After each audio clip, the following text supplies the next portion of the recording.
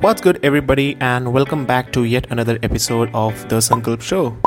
So, in today's episode, we have Pranit, who is a stock market expert, and today he will be telling us about the basic strategies that you can follow in order to start your stock market journey. The major questions that will be answered in today's podcast episode is to how to open up your Demat account and start investing. The second one would be the types of brokers that are there in the stock market stuff. Third, and the most important, is the large caps versus small caps companies and crypto market, and a lot of different other things will be discussed in this podcast episode. So without wasting much time, let's get started with the episode.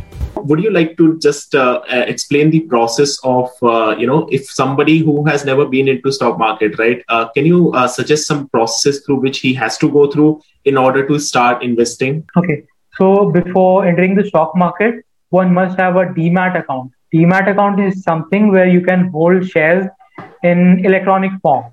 So Demat accounts, so there are for Demat accounts, you need some brokers because you cannot directly deal with the exchange like the NSE or BSE. There are brokers in between which process your order to the exchanges. So like when you talk about brokers, there are basically two types of brokers, like the traditional ones and the discount ones. So in traditional ones, generally you see banks like Kotak Securities, ICICI Securities. These are the traditional brokers. So the thing is, with traditional brokers, they give you various research reports and a lot of support, but the brokerage fees is quite high in traditional brokers.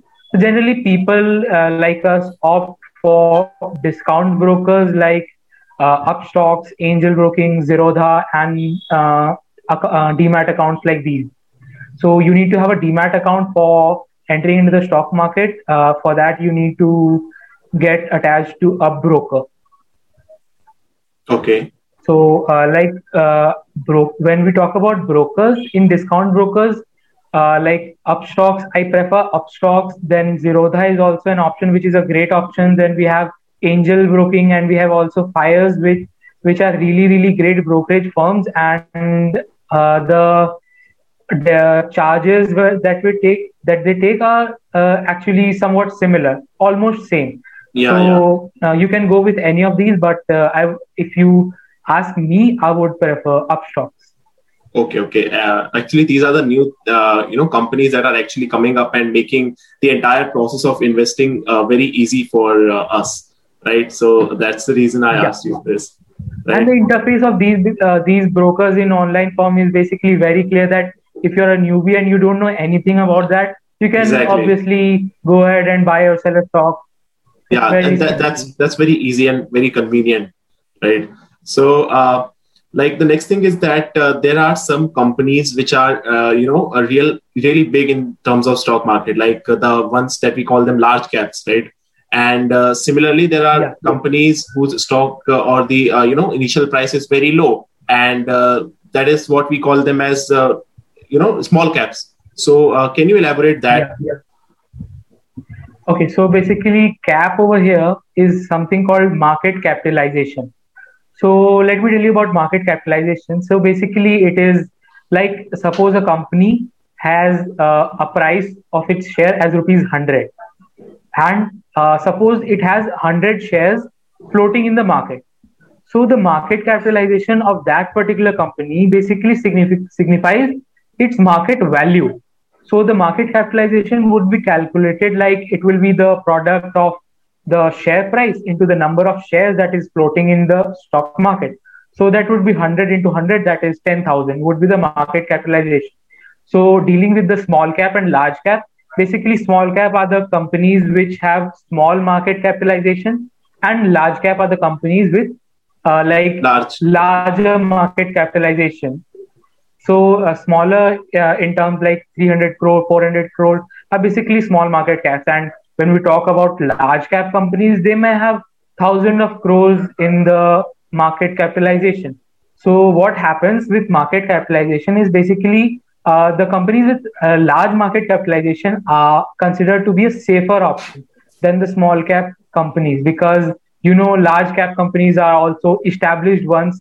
That's why they are having high market capitalization, and the small cap ones are the riskier ones, but they can give you high returns in comparison to high risks as well. So when we talk about stock market and stuff like that, we cannot really forget about the crypto market, right? So what do you think about the Yeah, crypto crypto market market and the is something future? which is in the boom these days. Like not in terms of price, but in terms of coverage in public.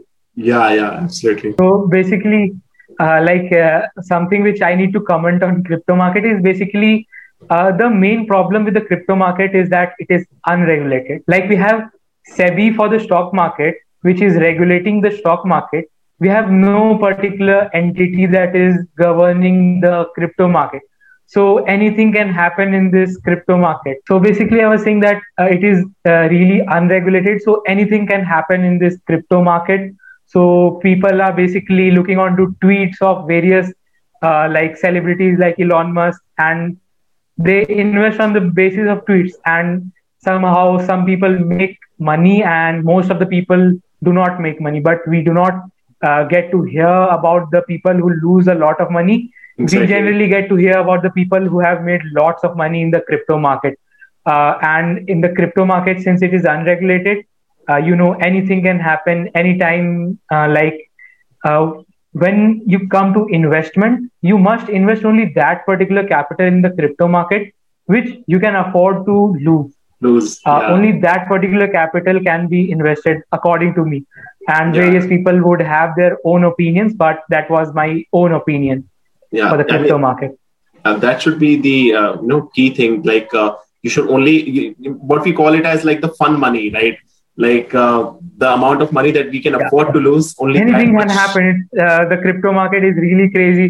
You Yeah, can convert 1,000 rupees into like 10 lakh rupees within a day. You never exactly, know. exactly. Yeah, yeah, So yeah. that is the So thing. I think the non-control, like crypto market is not controlled by anybody, right? And I think that is why that this is the advantage of the crypto market. And that is why people are basically the big companies are moving more towards the crypto market because there is no regulation Yeah. to it. So how do you think about Apart that? from the regulations, also they have the concept of blockchain where your data is basically extremely secure. Yeah, yeah. So that is the reason companies also move in the crypto. Like, have you made some money into the stock market also? Yeah, I have been investing in the stock market for almost 2 years now. Not investing, also trading. Okay. I have made decent amount of returns. Talking about my portfolio, which for the long term portfolio that I created last year, it is around in 42% profit as of now. So that is a good amount. That if you look onto the current situation, and expecting these particular returns like 45% within a year is somewhat not possible. This was possible only due to this boom that was seen in the stock market in the last years after the pandemic. Yeah, yeah. All right. So, can would you suggest a person to become a full-time trader or an investor, basically? When you come to investing or trading, uh, in investing you have limited risk. When you're investing in good companies, at the end they'll perform good, or it may happen that the company may go bankrupt. There is certainly a risk. But in terms of trading, you have a good exposure of risk.